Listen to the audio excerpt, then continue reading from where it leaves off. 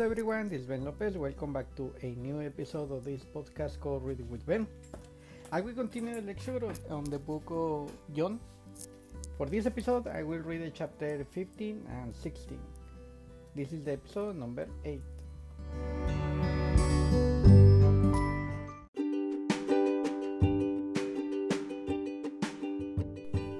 John chapter 15.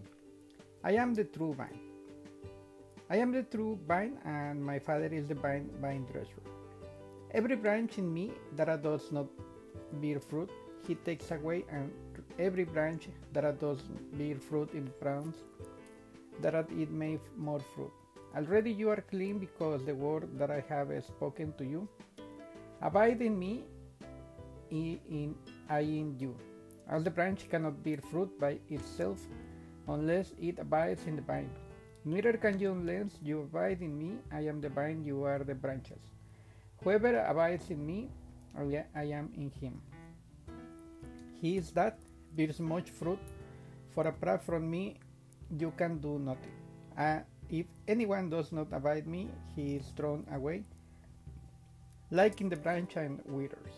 And the branches gathered, thrown into the fire, and burned. If you abide in me, and your words abide in you, ask whatever you wish, and it will be done for you. By this my Father is glorified, that you bear much fruit, and so prove to be my disciples. As the Father has loved me, so I love you. Abide in my love. If you keep my commandments, you will abide in my love, just I have kept my Father's commandments and abide in his love. These things I have spoken to you, that my joy may be in you, and that your joy may be full. This is my commandment, that you love one another. I love you. Greater love has no one than this, that someone lay down his life for a friend. You are my friend if you do not what I command you. No longer do I call you servants, for the servant does not know what his master is doing, but I have called you friends, for all that I have hear from my Father I have made known to you. You did not choose me, but I chose you and appointed you, that you should go and bear fruit, and that your fruit should abide, so that whatever you ask the Father in my name, he may give it to you. These things I command you, so that you will love one another. The hatred of the world. If the world hates you, know that I has hated me before I hated you. If you were of the world loves you as its own, because you are not on the world, but I choose you for the world. Therefore the world hates you. Remember the word that I say to you: a servant is not greater than his master. If they persecute me, they will also persecute you. If they keep my word, they will keep your eyes. But all those things they will do not, on account of my name, because they do not know him who sent me. If I had not come and spoken to them, they would not have been guilty of sin. But now they have no excuse for their sin. Whoever hates me, my Father also, if I had not done amount, then the words that no one else did, they will not be guilty or sin. But now they have sinned, haters both me and my Father, but the word that is written in the law must be fulfilled.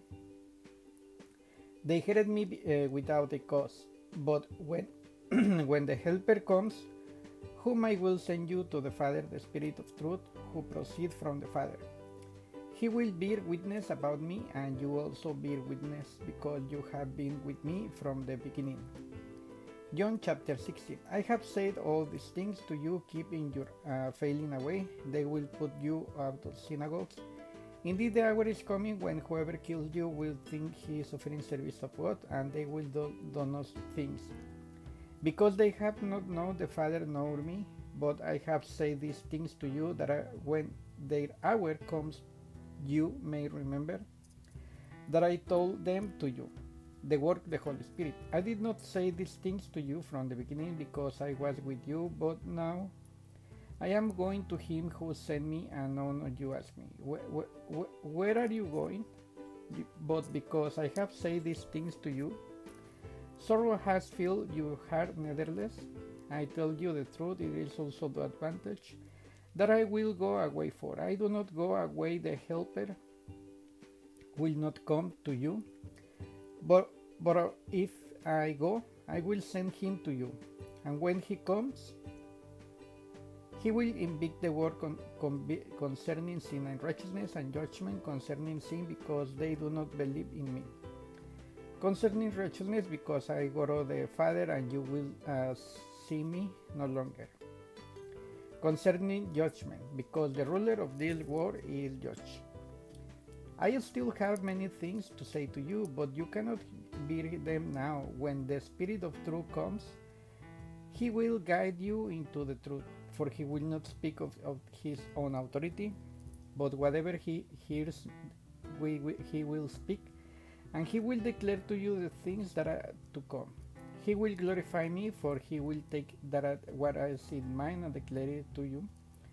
All that the Father has in mind, therefore I say that he will take what is mine and declare it to you.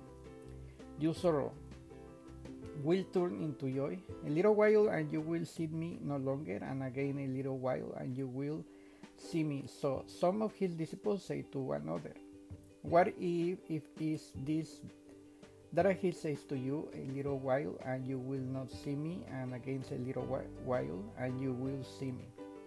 And while we do not know what he is talking about, Jesus knew that they want to ask him.